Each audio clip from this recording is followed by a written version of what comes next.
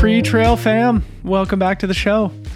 I'm Dylan Bowman, always glad to have you here. Today we're joined by Ladia Albertson-Junkans, trail runner for Brooks Running from Snoqualmie, Washington. Ladia has been a strong athlete on the scene for a handful of years now. She's the two-time champion of the legendary Chuckanut 50K, and this coming weekend, she'll be taking the start line as one of the favorites at the hyper-competitive Canyons 100K in an attempt to earn a golden ticket back to the Western States 100. It's going to be an incredible, entertaining race there on hallowed grounds outside of Auburn, California, and Ladia is going to be a big part of the action. I have to say, she and I didn't really know each other. We had never really spoken at length prior to this conversation, but I hung up our Zoom call with an immense amount of admiration for her. I had always heard that Ladia is an amazing person through running circles here in the Northwest, and I just loved this episode so much. I don't even want to spoil it with a description here in the intro.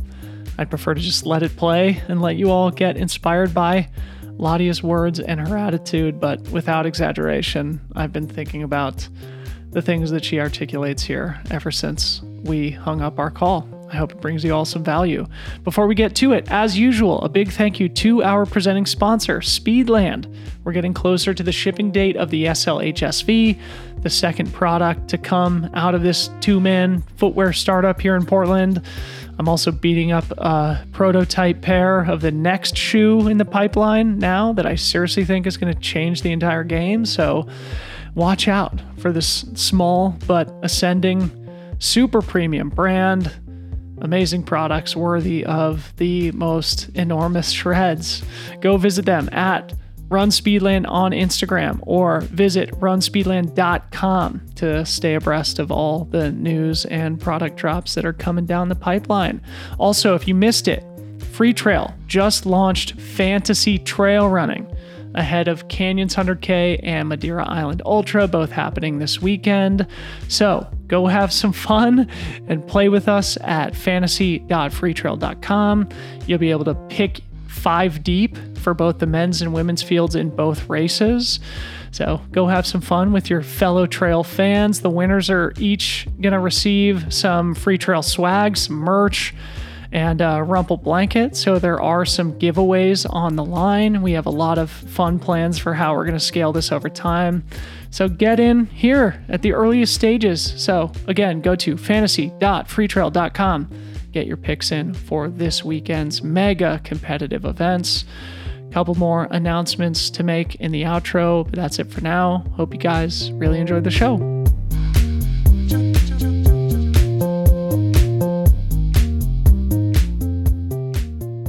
Ladia, welcome to the podcast. How are you? Hi, Dylan. I'm doing really well. Thanks so much for having me. This is really nice. Oh, it's a pleasure. As I was just telling you, we don't know each other. We've never really had a deep chat. This is our first opportunity. I'm really looking forward to it. But your reputation always precedes you. Everybody, especially our friends, our mutual friends in the Seattle area, just have nothing but positive things to say about you. So I'm sure by the end of this conversation, we're going to be best friends. Besties, for sure. Yes. Are you in Seattle now? I know you're getting ready for Canyons. What are your travel plans? Yeah. So I live about 35 miles east of Seattle, on the Snoqualmie Tribe ancestral lands in the town of Snoqualmie. And I fly down to California Thursday afternoon.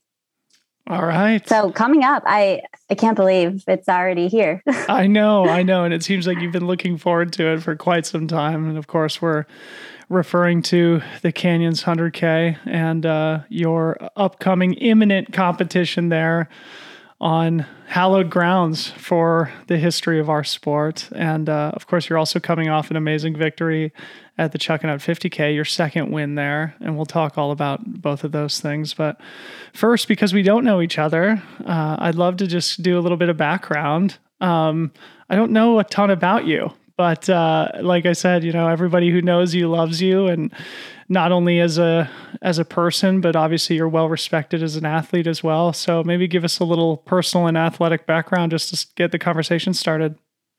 Sure.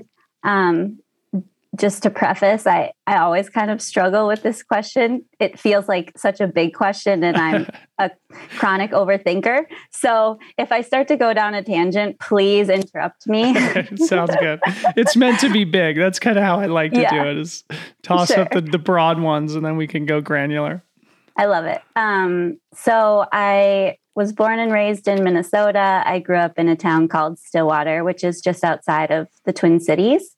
And I was an active kid, just loved being outside. I was really fortunate to have parents who exposed me to a lot of different outdoor activities like camping and canoeing and biking. And those were always family activities. And I did start to get into some team sports in, elementary school and junior high. So things like soccer and basketball. And in hindsight, I'm pretty sure the only reason that I made any of these team sport teams was because I loved running, and I was the one kid oftentimes who was willing to just run the whole game and, didn't necessarily need a sub. That was me too. That was me too. Yeah. It's always good to have one of those on the team, right? The hustle guy. Yeah. Yes. Hustle definitely. guy. Yeah. Yes. And so it wasn't until junior high that I ran my first cross country race and just immediately fell in love with it. I thought it was so much fun. And I think that's where I started to realize, the reason I like these team sports, in part because I like being part of a team, but it's because I like to run. I actually would get really stressed out about balls and like having to dribble or having to try to score points and stuff like that. So just doing the running part was great for me. Yeah. So where did that lead? You ran collegiately, right? I did. Yeah. So I ran throughout high school, and then I ran Division I at the University of Minnesota in the Twin Cities. And I mean, I really just credit running with making me the person I am today. And I know that's really cliche. And it's cliche because it's true. I think so many of us feel that way. And I just feel so incredibly lucky and privileged that running came into my life and has stayed in my life. Isn't that beautiful? I think everybody listening feels the same way. I know I certainly do. And I was absolutely the hustle guy on my various sports teams, but I didn't figure out that it was the running that was maybe like my unique skill on these team sports that I was a part of throughout my entire life until much later, until I sort of graduated out of the team sport environment. Okay. But so did you make a go of it on sort of like the professional road and track scene after you graduated from Minnesota? So after I graduated from college, I was definitely pretty burnt out on the high intensity training and competition. So I did take a little bit of time away from any of that. I still ran casually. I was in grad school at the time and working full time.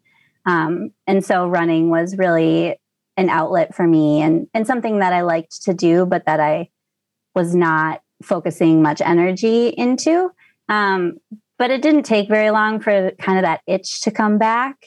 And it was actually more that I was running for fun and just enjoying it and realizing that my fitness was really coming along. And one of my best friends, Gabe Grunwald, was running professionally for Brooks at the time. And I was running with her a lot and doing workouts with her. Were you guys college teammates? Sorry to interrupt. Yeah. So she ran at the University of Minnesota also.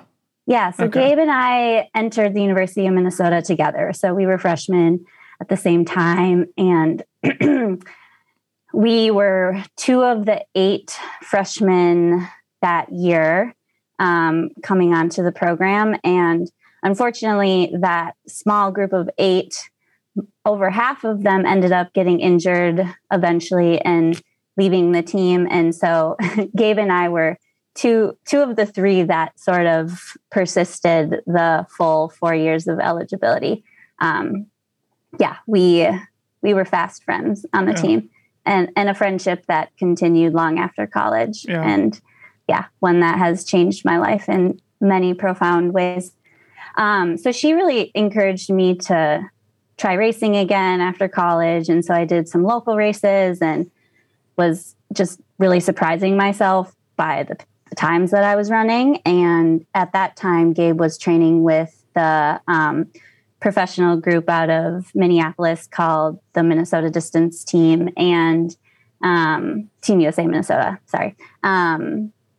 And so she encouraged me to apply to be a part of that team. And I did. And I ran with that group for about 18 months. I was still working full time, and that was unusual to be a part of that group and kind of working a full schedule. And so it didn't really feel like the way I wanted to be investing my time. It felt kind of like I was burning the candle at both ends to way too much of a degree. Yeah. And after about 18 months, I felt pretty burnt out again. And also at that time, I was really falling in love with the mountains and with trails. And prior to that, I don't think I really knew that you could run and race on trails. Like I had always run off road because I was a big cross country runner, and I had worked at a couple camps, actually the Steens Mountain Running Camp in Oregon. I worked there for 2 summers during college. My wife used to go to that camp too. Oh, yeah. Really? So did like cool. David Laney. I know Max King has been an instructor there for a while. So it's a legendary camp. Sort of trail running camp for high schoolers. Absolutely. And even when I was working there, though, it didn't click in my brain that there was this thing called trail running. It was all just running for me. But anyway, during the time that I was racing pretty competitively on the roads, I was gravitating more and more to the mountains and to the trails. And I would go to the mountains for the weekend and need to get my runs in. And so I'd try to just do my runs on the trails, and just had so much fun with it and was really falling in love with it, and decided that I wanted to focus more on doing more of that, and that I didn't have a lot of interest in continuing to race on the roads, at least not primarily. It's interesting to me just from looking at your race results and stuff, and because I think you came onto my radar when you won Chuckanut for the first time back in 2017. But at that point, you were like 10 years removed from your collegiate racing career. So there was sort of a lot of time between when you were competing at a really high level collegiately to when you were competing at a really high level, as a trail athlete. What was happening in the meantime there? And actually, I'm also curious because I hear people who've raced at a high level, like Division I track cross country, that they get quite burnt out. You just sort of echoed the same sentiment. Why is that? And I guess, fill in the gap in that sort of 10-year hiatus between high level competition. Yeah, I actually love that you point that out, because I don't think I had ever really realized that. But you're right. There was about a 10-year gap between my collegiate running and really deciding I wanted to compete on the trails, at least in the ultra distance. Because I will say a big part of that gap actually was I was doing a lot of shorter trail races. And that started when I was still living in Minnesota. And there's some really awesome local trail race series there that I was doing fairly regularly. And then my then partner and now husband eventually ended up moving out to Western Washington. And once we moved to Western Washington, I really saw going to races as a way to meet new people and hopefully make some new friends and people that had shared interests. So folks I could meet up with to go running. And, but at that time I was still doing, like half marathon trail races, 25Ks. So 2017 at Chuckanut was my first 50K. Which you won in a crazy fast time. Maybe we'll get to this in a little while, but I don't know. For me, it's sort of an interesting story of like you sort of race collegiately in the Midwest, make your way to the Northwest, sort of, it sounds like chasing outdoor recreation. Yeah. And then finding this, deep innate talent as a trail and ultra runner. Was it kind of a light bulb thing for you? And was this sort of a pivotal moment in your guys' lives as a family sort of moving west? It really was. I think it felt like a coming home of sorts because I just realized how much I enjoyed being on this mountainous terrain and running on this mountainous terrain. I was really lucky growing up in Minnesota to have family in Colorado. And so at least once a year, we would typically get out to visit them, and they live in the foothills, and often we'd get into the mountains for some hiking. So I did have some exposure to that throughout my life and knew that I really enjoyed being in the mountains. But it wasn't until my mid-20s when it dawned on me that, oh, I don't have to stay in Minnesota just because I was born here and have lived here for 25 years. I could maybe try living somewhere else that's closer to mountains and see what that's like and see if I like it. So that's kind of the attitude that we had when we moved out to Western Washington. We also both my partner and I have siblings out here. And since then, his parents have moved out here. My mom has moved out here. So we also have family now really close by, which is wonderful. And I really was following a passion for the trails and for being in the mountains. And I think the racing just became an extension of that more than anything. And again, it was a way to immerse myself in the community of trail running, especially being new to the area and wanting to find ways to meet other people who enjoy running in the mountains. And racing was really the way for me to connect. And then it ended up also being so much fun. One thing kind of led to another. Did it sort of bring back the glory days of college, of racing high-level cross-country when you pinned the bib on at Chuckanut? At what is one of the most important, most competitive 50K races in the country every year? This is your new home territory. Did it sort of give you a flashback to the days before your burnout and sort of 10-year hiatus? Like, did it bring back the love and the passion for training and racing again? You know, the love and the passion were already there. And to be totally honest, trail running and mountain running in particular feels to me almost like an entirely different sport than track running in particular and road running and even cross country. So I think it was just this foundational love of running added to this newfound love of being in the woods and in the mountains. And that combined just, I don't know, it's just the greatest feeling. Yeah. It's so wonderful. So no, I didn't get flashbacks really. And I think too, I have changed, I hope, a lot as a person since college, in ways that particularly show themselves in my running. And so, how so? Your approach to competition? Yeah. Well, this is a good conversation. This is a big conversation. So let's go. Yeah. Get your coffee. I just grabbed my water bottle. I saw that. You're going to need it. And I think my story is a really common one. So I'm sure there are a lot of people that can relate. I came into collegiate running very much a perfectionist, very much a people pleaser, with my identity very much tied to results and my self-worth tied to results. And I put a lot of pressure on myself, and I sort of perceived a lot of external pressure as well. And that combination of things, despite my, I think, intrinsic love of running, all of those other forces almost made me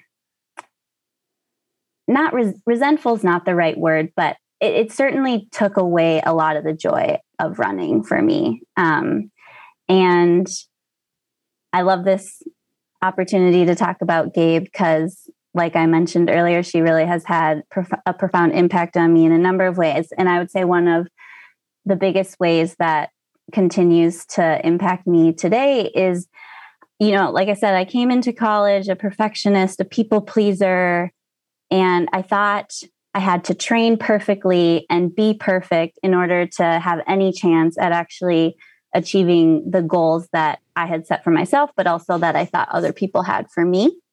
And then I met Gabe Grunwald, and at the time, Gabe Anderson, and she showed me like a whole new way of being. And that was the way of just trying your best and showing up every day just as you are, and being courageous in how you show up. And what I learned too is that I think for me, my perfectionism was really, it was a crutch in a lot of ways. It was this illusion of control, but it was also something to hide behind that sort of gave me permission not to be vulnerable, right? And if you're not vulnerable, you don't need courage. And so perfectionism really was a way to avoid learning how to be courageous. And Gabe was the first person I met who showed me an alternative to all of that. And then through our friendship, and I think just getting to spend so much time with her and observe firsthand the way that she lived her life just changed me. Yeah. And so over time, I'm now at a place with my running where, it's taken a long time and hard work to really let go of perfectionism and this need for an illusion of control. But I feel further away from that than ever in my life. And it's really wonderful. And it helps me feel really close to Gabe too, who passed away in 2019. Yeah. Wow.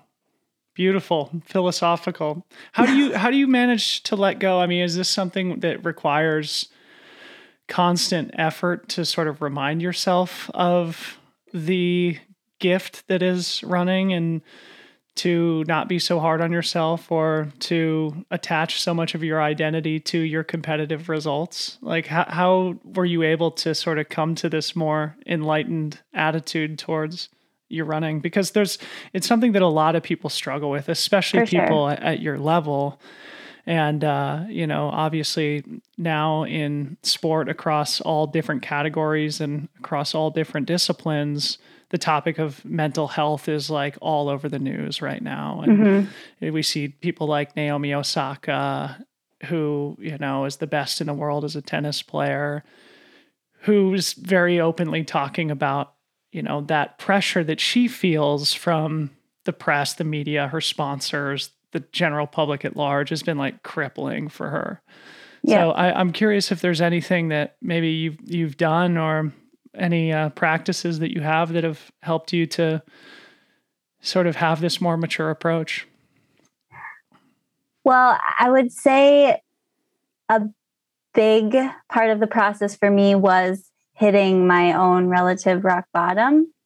And that happened about midway through college for me. My stepdad died, and my dad had died the 10 years previously. And it wasn't until my stepdad died that I realized I had never actually grieved the death of my dad 10 years prior. Wow. And not only that, but I had been suppressing that grief, avoiding that grief, trying to control that grief, which I do think is related to the perfectionism and the people pleasing. Yeah. And sport is such a good way of suppressing grief, isn't it? Right. It is. Yeah. But, grief is cumulative and you can't escape it no matter how hard we try. And so it was that collision of like 10 years of suppressing grief with this new grief from my stepdad dying.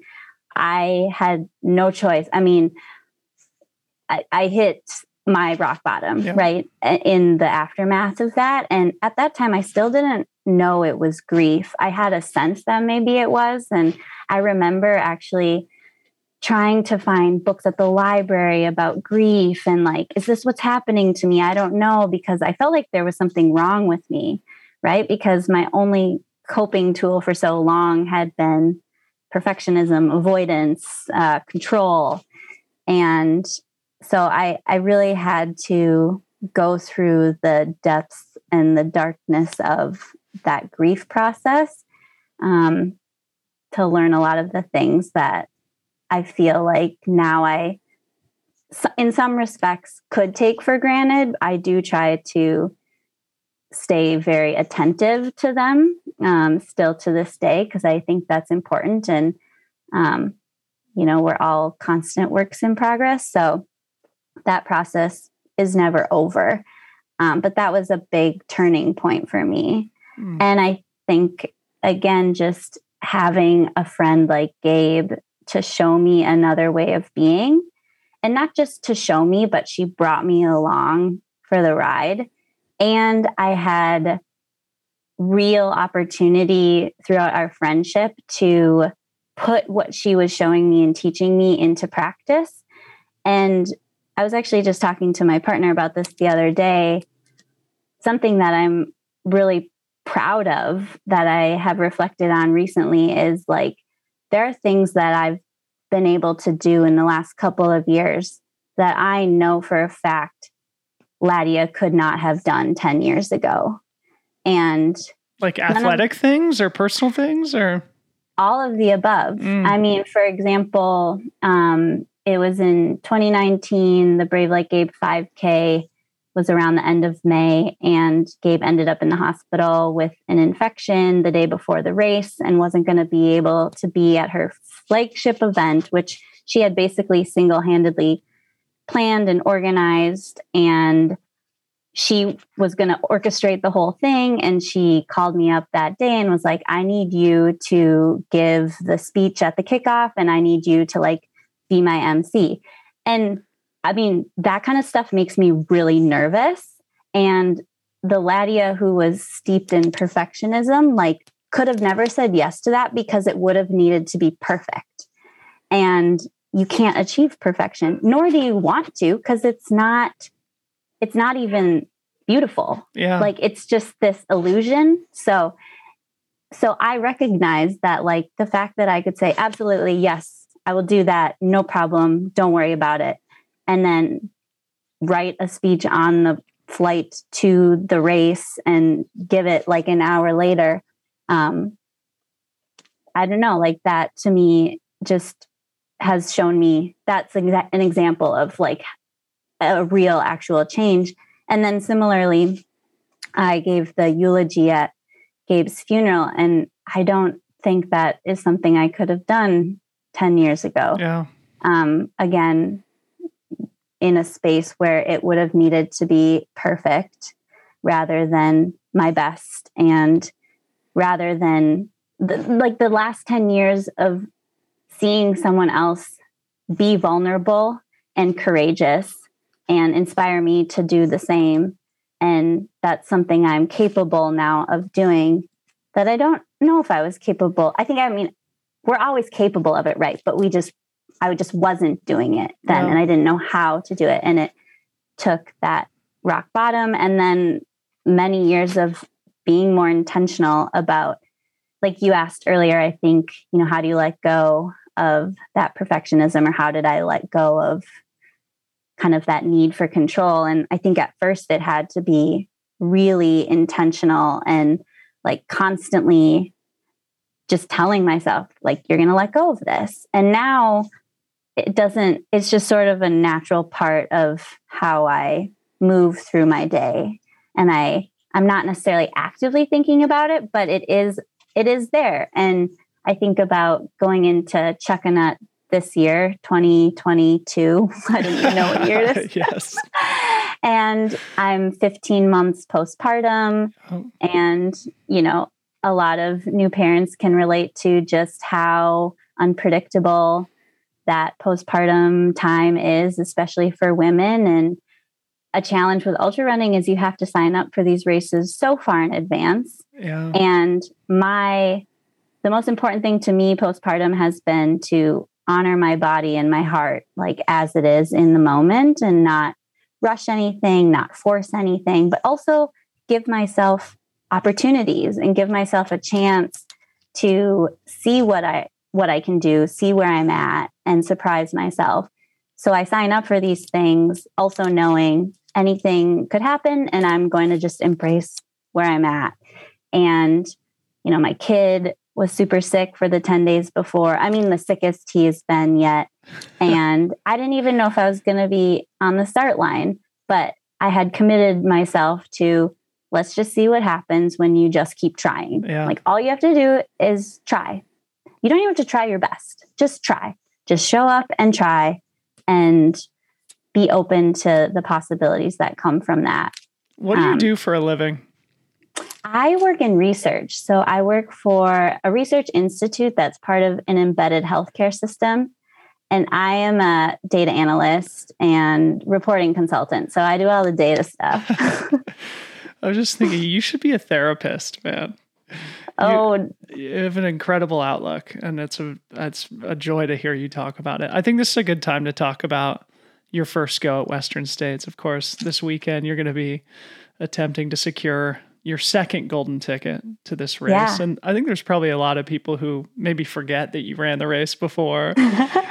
So I wanted you to talk about your first running in 2019, where on paper it obviously wasn't an amazing result, but I know the race was much more significant than just the competition of it. So talk about your first experience at Western States and maybe what some of the learnings were from that incredible day.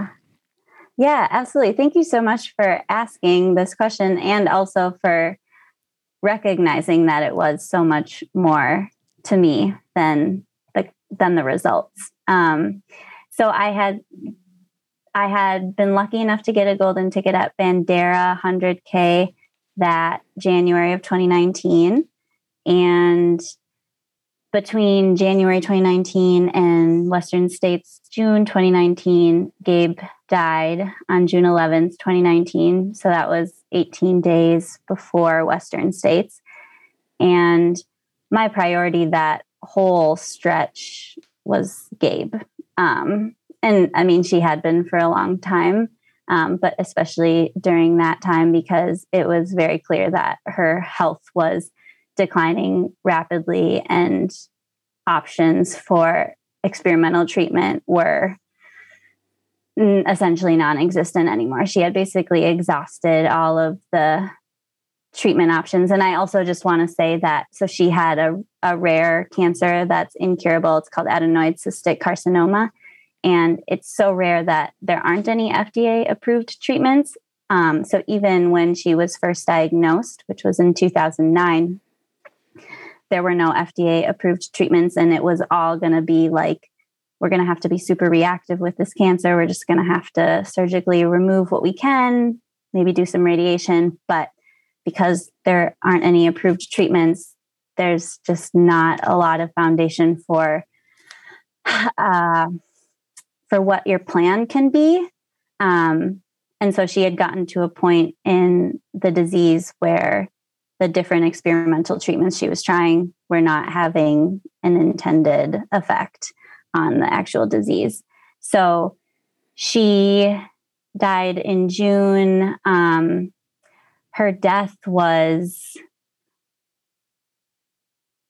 how do I say this? I mean, Justin and I have talked about this, and so I'll just say it the way that I've said it before, but the way that she died is the greatest gift that I've ever had in my life. She went into severe septic shock on June 1st, and it was so severe that between the three doctors who were were helping her, none of them in their collective, however many decades of experience, had ever seen someone survive that severity of septic shock. And so when Justin had called me that day, and I was still in Washington at the time, and I was heading to the airport to get on the next flight out, I knew there was a very real possibility that she was not going to be alive by the time I got to Minneapolis. And that was the day when Justin had told Gabe, "You're dying." And Gabe yelled back, "Not today." And then promptly asked for a hamburger and milkshake. And she didn't die that day. I mean, she made an extraordinary recovery from that particular spike in the septic shock. So I got to Minneapolis like in the middle of the night, basically the next day. And she was like, you know, I mean, doing relatively well for just having been through who knows what. Yeah.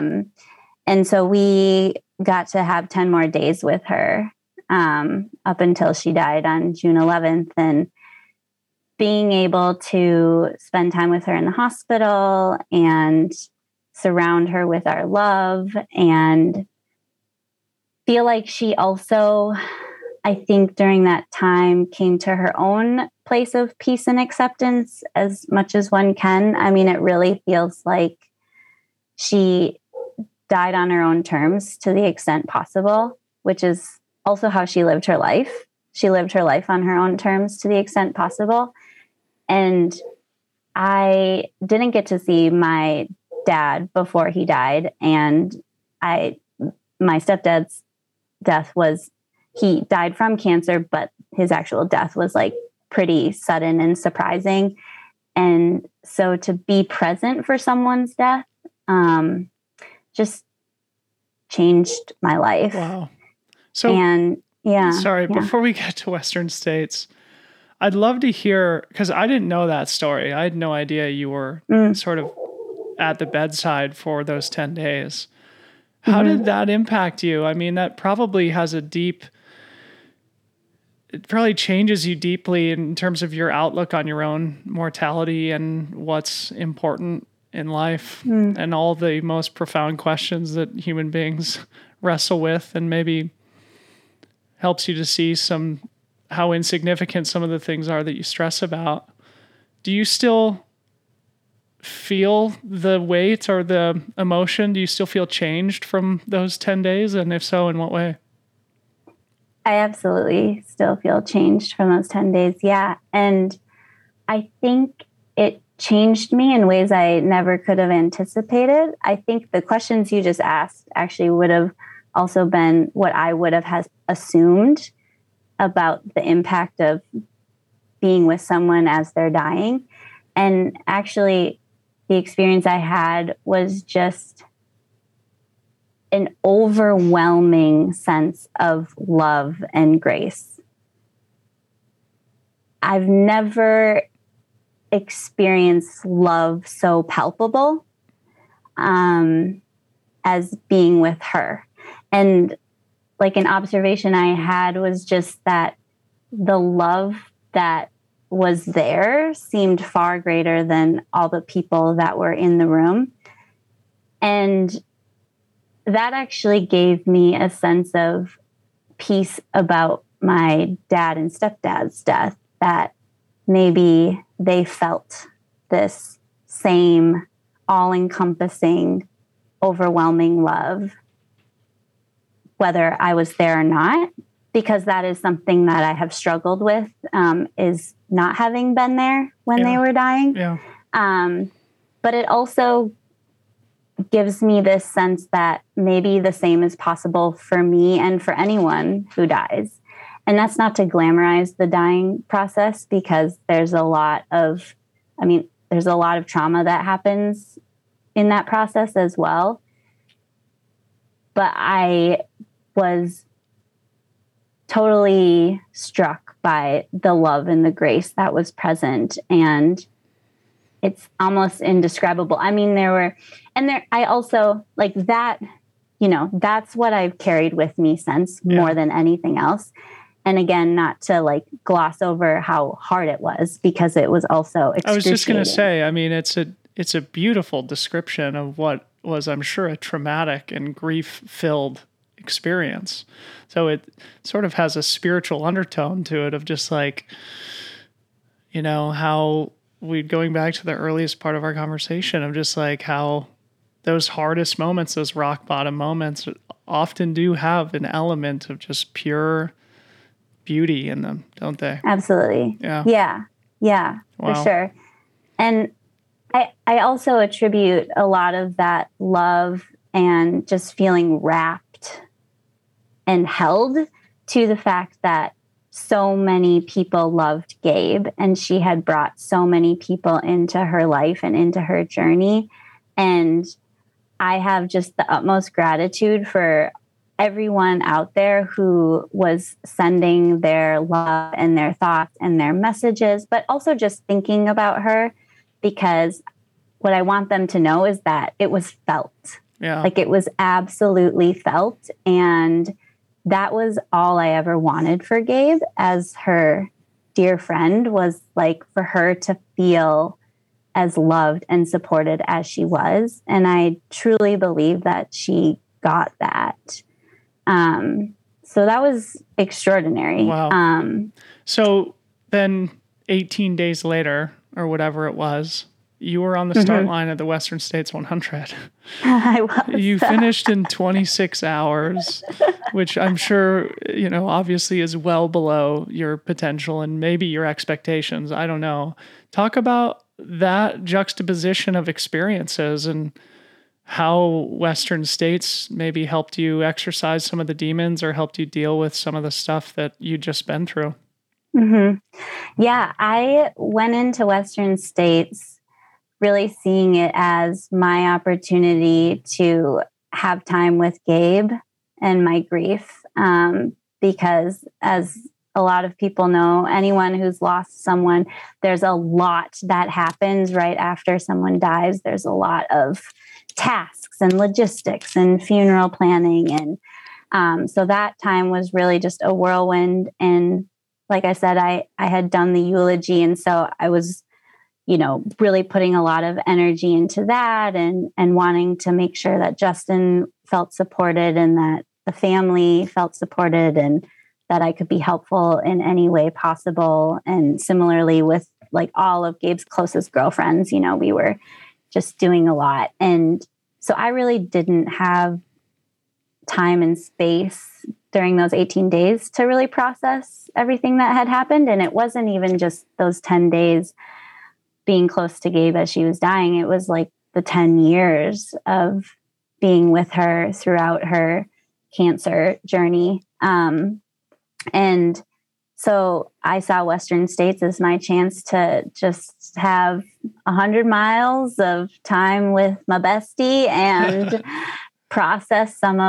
to process some of what happened. And also I made a commitment to myself to just let whatever came, like let it come, let it go, let it flow through me, just be present with whatever showed up and not fight it. But were you competing? This is fascinating because like at your level on that stage, and it's second nature to you for somebody who's been an athlete for such a long time to want to compete, but you've just been through this wild thing. And also, I'm sure, if you were competing, clearly things went wrong because you didn't make it to the track for 26 hours. So exactly. If there was any moments of, I don't know, doubt as to whether or not you would make it, or if, you were carrying Gabe's spirit with you the whole time. Yeah. Well, to the competition piece of it, I think this is another example of the way I've changed in 10 years. And part of that is I have somehow, by some miracle, to the extent possible, been able to disentangle my self-worth and my identity from results and competition. And so while I love it as like a way to connect with people and like bring out the best in other people, and it's other people bringing out the best in me, and hopefully we're collectively surprising ourselves and like getting this amazing experience that we wouldn't otherwise have, I'm also like really able to let the ego part of it go. And so like in that case, there were definitely times when like I wanted to run with people. Like I ran with Caitlin Gerben for actually like quite a bit the first half, which was obviously not like the right choice for me physically, because Caitlin Gerben went on to place top 10 and she's a freaking superstar. But like I was having a blast running with Caitlin, and her and I are good buddies and we train a lot together. And so that was like old times. And also Caitlin has a really special connection with Gabe and just the utmost admiration and respect. So there were times when we were running together where we would both just proclaim like, I can feel Gabe right now. And like, that was so beautiful to share that with her. Wow. So it's interesting because like, I don't recall like the competitive mindset ever turning on necessarily. But I also have enough experience in those longer distances to know if that's more common. Like, because also it's such a long race. Like you can't be an ultra competitive. At least I don't think I could be in that mindset the whole time anyway. So I don't know like where I was on the spectrum, but I was very much, like I said, just like, I am going to embrace whatever comes. And I definitely had these moments of like overwhelming grief, you know, it's coming in waves and it's crashing down on me. And then I had these beautiful moments of like truly feeling Gabe's presence and her spirit. And I had a couple friends from Minnesota come out to be there and cheer me on. And again, there's just like this overwhelming love and grace. But the second half of the race, my body was like, what are you doing? Like you were not physically prepared enough for this, for a lot of reasons that I'm totally fine with. Right. Yeah. Cause I had more like, did you ever question whether you would make it or was it? I don't think I necessarily questioned. So I remember distinctly somewhere around 60 to 70 miles after things had already been going real south for a while. Like, I mean, I was vomiting up everything that I'd eat. I wasn't like fully conscious some of the time. You know what you know how it goes. I know how it goes. Yeah, you know how it goes. I do remember thinking, if I can't make the cutoff, I'm going to find a way to still get to that finish line. Like, wow. Even if they don't let me, I don't like if I have to break some sort of law to get there, like I'm going to get, but it definitely occurred to me that I might not make cutoffs. Yeah. Cause I was like barely moving for a very long time and hallucinating and all of that jazz. That's super fun. Well, you made it. I did. Super proud finish. Yeah. So, I mean, it was a victory, like making it was my victory. And just, can I give a little tangent? I know please, I've been go ahead. So, something that I remind myself of often is, so Gabe was diagnosed with her rare and incurable cancer in 2009, and she got the call from her doctor the night before our season opening race for outdoor track. And it was our senior year. So it was the start of her final year of track eligibility. She was fitter than she'd ever been. She was faster than she'd ever been. She was ready to finish her senior year with a bang, right? And then she gets this call that she's going to need to go into surgery the next week, which means her season is over. She wasn't going to be able to recover in time to have any more racing that spring. So Gabe decided she was still going to race the next day. She went out there racing with, this knowledge that she now has a rare and incurable cancer. And she ended up PRing, running super fast, went into surgery, had radiation that whole summer, worked really hard to get a medical waiver to basically have that season of eligibility back. And that was not an easy process. It took a long time, but she did eventually secure that medical waiver. And so she came back the next year. And basically, like 14 months after that diagnosis and surgery, she finished runner-up in the NCAA in 1,500 meters. Wow. And she hadn't even made it to outdoor nationals on the track prior to that. Wow. So, I mean, she just like took that adversity, and it was a springboard of sorts for her, which really set the tone for the rest of those 10 years that she was living with cancer. But the thing that I want to highlight is in that NCAA championship, when she finished runner-up, she came across the finish line, like arms up in that victory pose, just like looking to the sky with the biggest smile on her face. And it strikes me that like an onlooker who didn't know her story, didn't know the context, might think, oh, she thought she won, or, oh, she celebrated too early and that's why she didn't win. When in reality, like finishing runner-up 14 months after a cancer diagnosis and surgery and a summer of radiation, like that was the victory. Wow. And, that's like, it's not the same thing, but I parallel that to Western states in that, like, I know that my results on paper, people who expect a golden ticket winner to come in and be competitive and maybe like be, thinking my goal was top 10. Like to me, getting to that finish line 26 hours later was the victory. And it really was. And it was like being there with Gabe and with my grief and just everything that I was able to sort of let go of in that process. That was the victory for me. Beautiful. The Free Trail Podcast is brought to you by Gnarly Nutrition. You guys have heard me talk about the Fuel 2.0 drink mix, which is my primary fuel source for long runs, workouts, and races. You've heard me talk about the BCAA drink mix, which I love and use every day. Well, today I want to tell you about the Gnarly Performance Greens.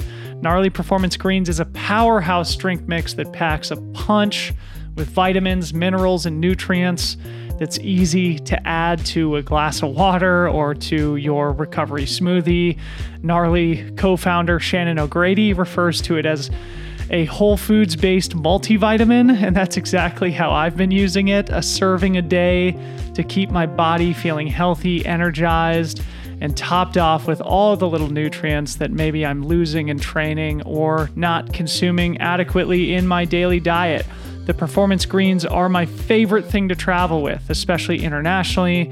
It's my way of staying on top of my immune system basically 7 days a week and at a much more approachable price point than competitive products in the market.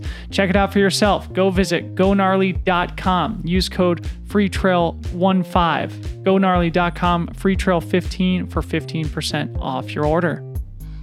This episode of the podcast is brought to you by Inside Tracker. I've told you guys just how easy and frictionless it was to go get my Inside Tracker blood test, and now the results are in.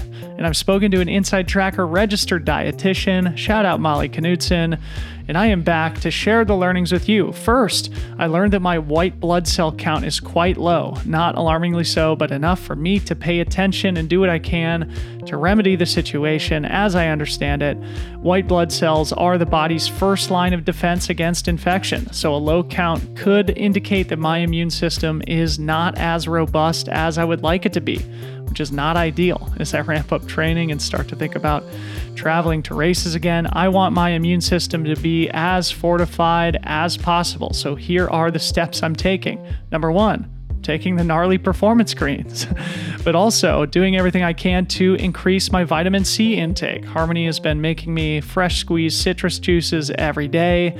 I've been having more vitamin A, things like carrots and kale, vitamin E from almonds and hazelnuts, and a little mineral called selenium that I'm not sure I ever heard of before, most commonly found in Brazil nuts. These things are all powerful antioxidants that can help fortify my immune system and hopefully bump up my white blood cell count over time. I'll share more about my personal findings in the weeks ahead, but you should go check in on yourself too. Get 20% off an Inside Tracker blood test by going to insidetracker.com/freetrail. Insidetracker.com/freetrail. Back to the show. So you have a son named Gabe now. Talk I do. about how motherhood has changed your life and your approach to sport. Oh, yeah. I could talk your ear off about that too, probably. We got all day. Yeah. So Gabriel was born in December of 2020. So he's almost, I'm so bad at math. What is that? He's coming up on 17 months. 17 Thank months. you. And oh gosh, how has motherhood? I mean, I again just carry with me so many of the ways Gabe has changed me. My friend Gabe has changed me. Sure.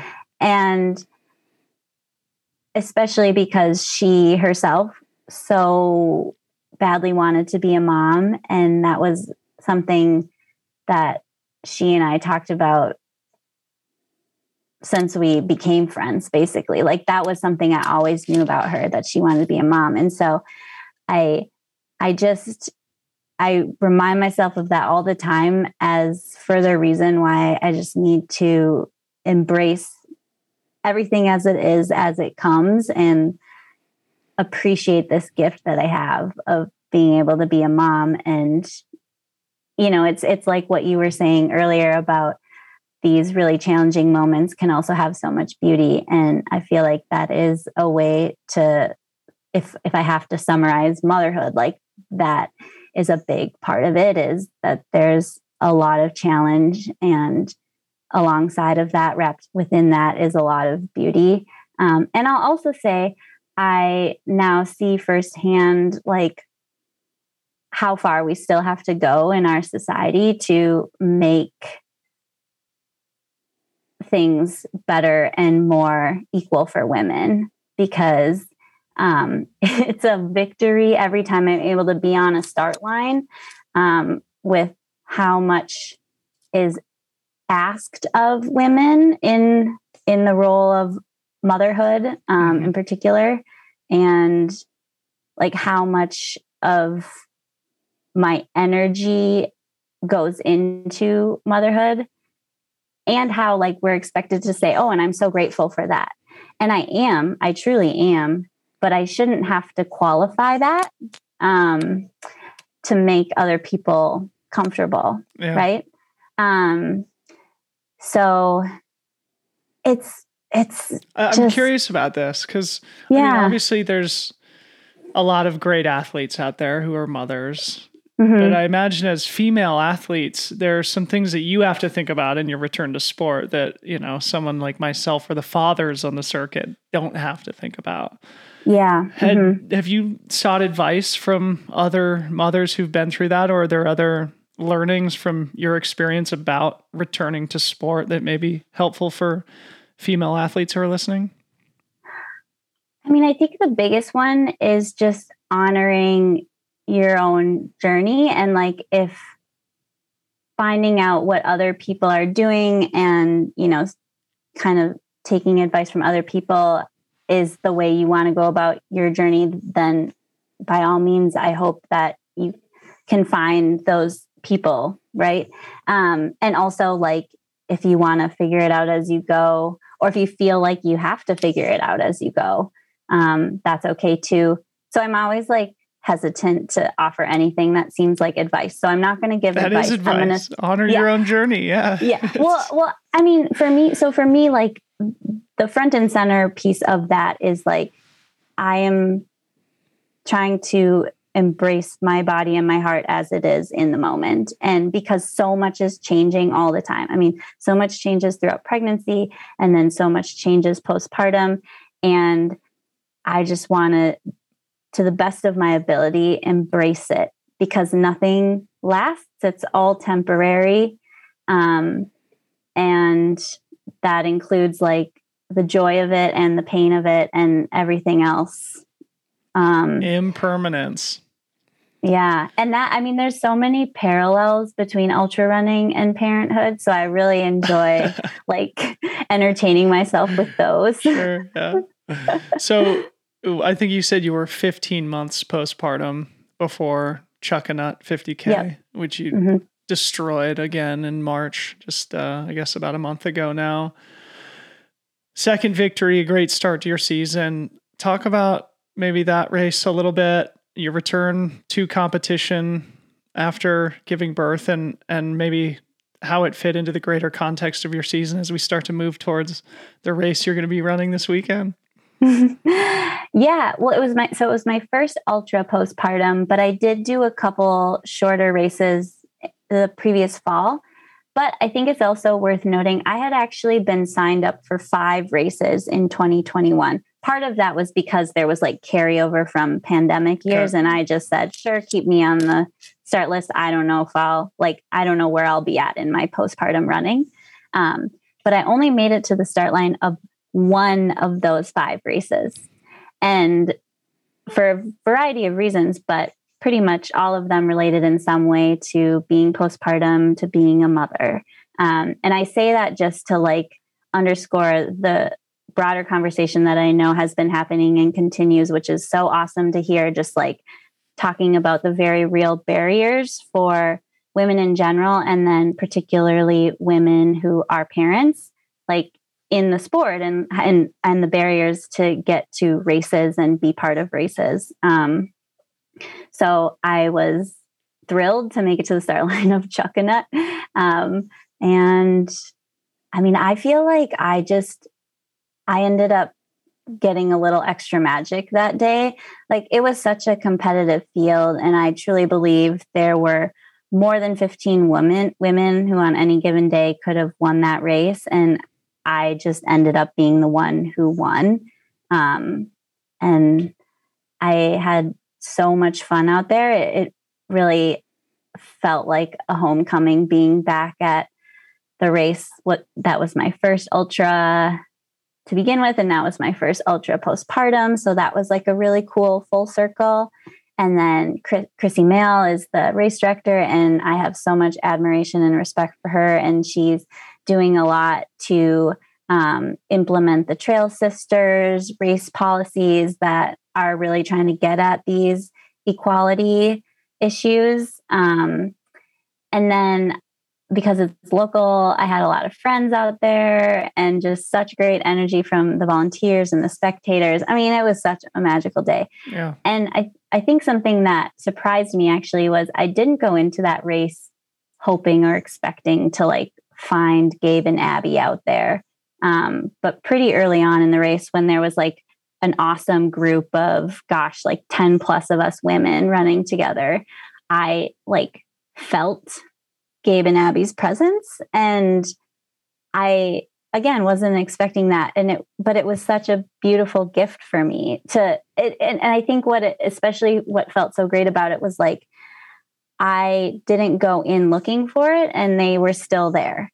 And that really that stayed with me the rest of the race. And especially because there's, a long section in the back of the course where you don't see a lot of spectators, and often like the competition's pretty strung out. So I was mostly by myself, and I really just like felt them there with me, like having a great time, laughing, just, taking in the beauty. The sun came out. It ended up being like a beautiful weather day, which was totally unexpected. And yeah, I heard it was like schizophrenic weather where it was freezing cold rain at the beginning and then turned into just perfect. Well, yeah, it was, but only for like 15 minutes. And then it was a stunning, gorgeous PNW day after that, which was not the forecast. The forecast was really awful. So yeah. And I just it was like this celebration. I just felt like overcome by I'm alive and I'm here. And it just kind of came to me organically in that race process. And I listened to it, and it was magical. Beautiful. Yeah. So looking ahead towards canyons now, your most recent Instagram post, which was way back in November, by the way, you got to put something up. You describe a moment in your second trimester of pregnancy when you're, in your words, waddling around or something like that, where you describe you beginning to dream about winning Western States. So I want you to take us into that moment. Give us a little bit more color. Like, what brought that thought into your mind, and how have you been interfacing with that goal over the last 2 years? Yeah. Thank you for reading that. That's very nice of you. You're absolutely, yes. So it was like sometime in the second trimester, which running most of the days did not feel great to me during pregnancy. Everyone's different, and every day is different. Every hour is different. Especially in that second and third trimester. And so I was really taking my running like literally one step at a time. And I think I was in a stretch of days where running was super uncomfortable, and I was mostly like walk jogging kind of thing. And for whatever reason, I did start dreaming about winning Western States. And I didn't really question it. I just kind of went with it. And I was like, you know what? This is really uncomfortable. Running while pregnant is really uncomfortable. Today it's really uncomfortable. Running Western States is really uncomfortable. This one uncomfortable step forward feels like a very useful step forward towards Western States. So let's roll with it. Like, there seemed to be some very good overlap here. And yeah, I think it just helped. It gave me a little more purpose to the grind of wanting to move my body through pregnancy. And it wasn't even about like the result of winning Western States. I think it was just like, well, who says I'm not capable of winning Western States? Just because I'm currently in my second trimester of pregnancy, barely running, and haven't run for several weeks. And I ended up not running most of my third trimester. Like, just because of that period doesn't mean I don't have the potential to win Western States. And I think I also recognized that there's a lot of probably more subliminal messaging and some like very explicit messaging that says, oh, once you get pregnant or have a child, like you should really lower your expectations athletically.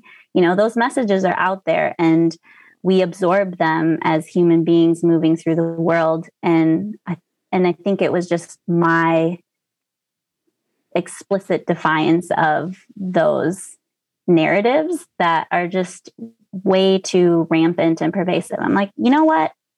I don't know. I love this. I love this so much because it feels almost like a contrast. I just really admire how you're able to have that tenacity of pushing back against the narrative while simultaneously being somebody who does let things roll off their back, who doesn't put undue pressure on yourself, you know, because those two things could be seen as being mutually exclusive, setting the goal, I want to win Western States, and also not putting a lot of pressure on yourself, if you know what I mean.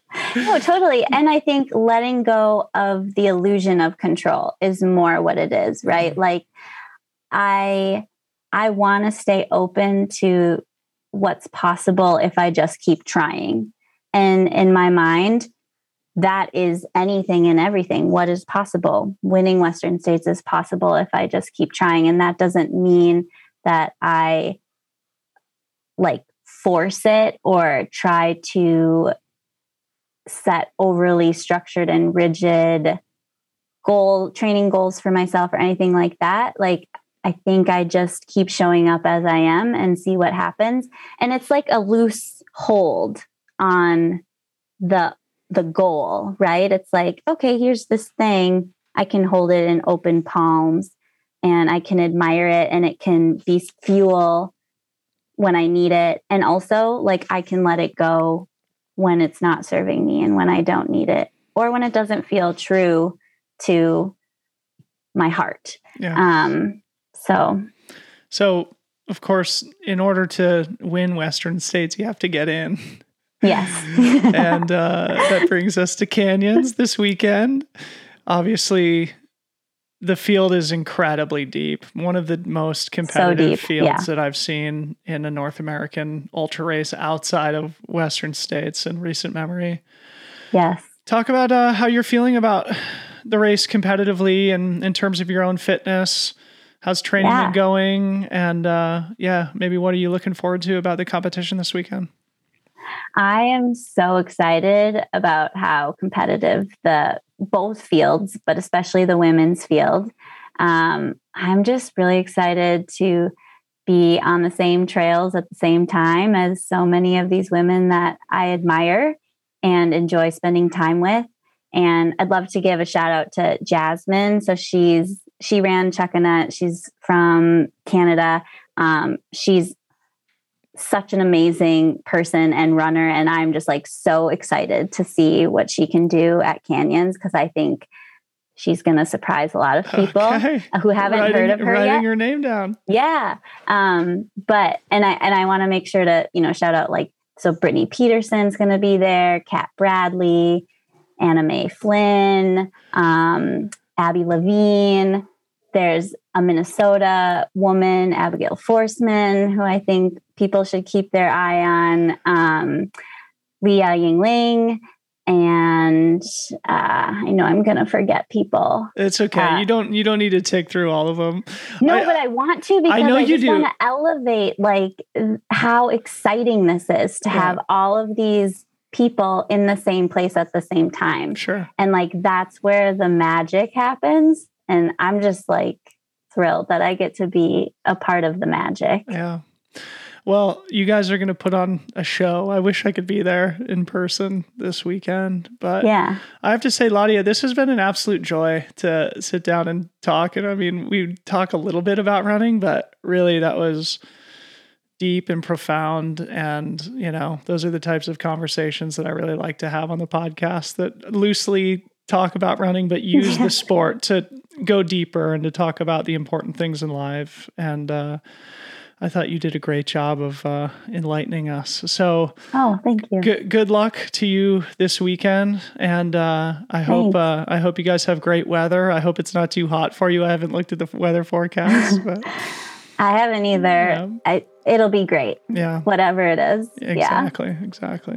Well, good luck again this weekend. Thanks for coming on the podcast, and hopefully we'll see you at Western States in a couple of months. Yeah, absolutely. Thank you so much. What a human being. Hope you found that as powerful and as enjoyable as I did. Thank you so much to Ladia for coming on the show. Really, wow, great conversation. Go give her a follow on Instagram at the link in the show notes. Wish her good luck ahead of the race this weekend. As always, a big thank you to our sponsors. Speedland. Visit runspeedland.com. Follow them on Instagram at runspeedland.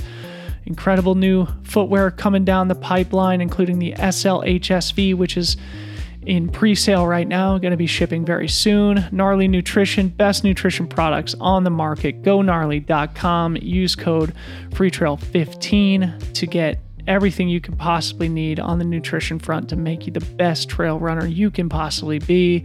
Finally, Inside Tracker. What an incredible service these guys provide. Please go visit InsideTracker.com/freetrail. That'll get you 20% off an Inside Tracker blood test. Finally, for our listeners in Colorado and Oregon, I will be emceeing a live screening of the Journey to 100 film. This is a film that is produced by Athletic Brewing that documents Jason Hardrath's Washington Bulgers FKT. Truly an incredible film, incredible stuff from the FKT king himself, Mr. Jason Hardrath. The Colorado showing is going to be in Golden, Colorado this coming weekend, Saturday, April 23rd. And then Portland, Oregon, Saturday, April 30th. That's next weekend. Both of these screenings are going to be followed by live podcasts / Q&As with myself afterwards. I think we're going to take that audio and put it in the pod feed here. But if you are in those markets, please do come see us live. You'll find links to both shows in the show notes where you can find more information. Okay, that's it for this one. Love you all very much. Talk to you again soon. Bye-bye.